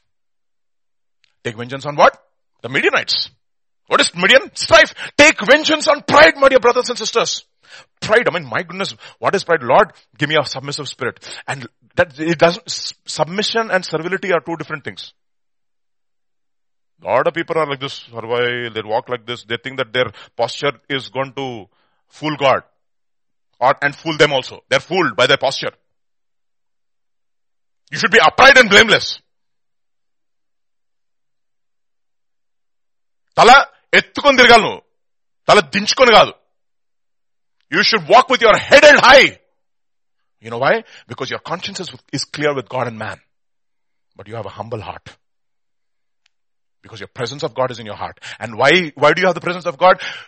To this person I look and I dwell with, I the Lord who dwells in eternity in a high and a lofty place, also dwell with a man who's got a humble and a contrite spirit.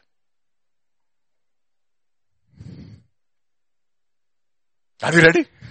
And if you do these 4 things, what will happen? You will not only stay the plague or kick the plague out, you will also guard yourself so that the plague will never come back to you again. You know, pride is our leading cause for deception. You know what? Satan is so proud and therefore is so deceived. He's so deceived that he deceives others and he's himself continuously getting deceived. He's so deceived that one day he can defeat God. That's what he thinks.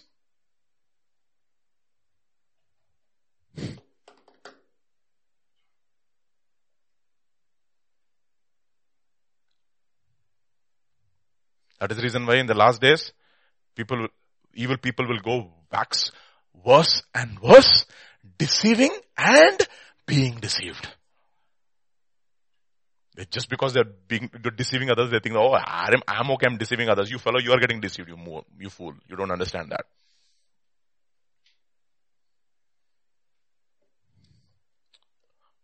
So how many here want to be a Phineas? And how many who are listening online want to be a Phineas? One man, when he saw, he was in the midst of a compromised congregation, but he said, you know what? He had the zeal of God. And God says, I'm going to make an everlasting covenant with you. And the act that he took is called what? It was credited to him as righteousness. Abraham believed in God and it was credited to him as righteousness. Phineas killed sin and it was credited to him as righteousness. And one man who has got the tenacity and the word for bravery, I'm not sure exactly. He's got that spirit of, he's brave. He's willing to be the one person. He's got the zeal for God and he's got the zeal of God. And he can be that one. We can be that one church, my dear brothers and sisters, who have the zeal for God and we have the zeal of God. And we can be a people who will stand in the midst of compromised Christendom and a compromised leadership maybe. And we can take a stand and stay the plague. Will we be that part of the Phineas generation? A priesthood after Phineas. A mouth of brass and a heart of gold. Let's pray.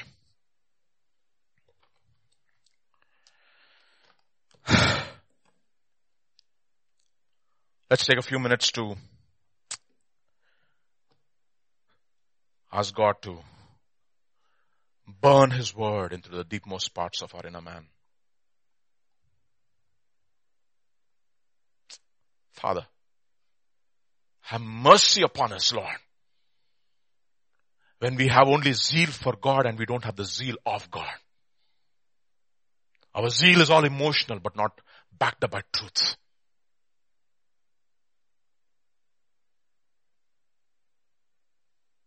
Have mercy.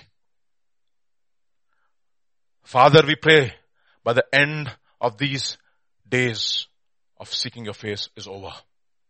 you will find in this church, not just one, beginning with me, Lord, a bunch of people who will have the zeal of God and who will be willing to take a stand in the midst of a compromised and a perverse generation, and even a perverse and a compromised Christendom. Not be afraid to take the spear. Not be ruthless with the sin in their own life. They will confront and judge themselves severely.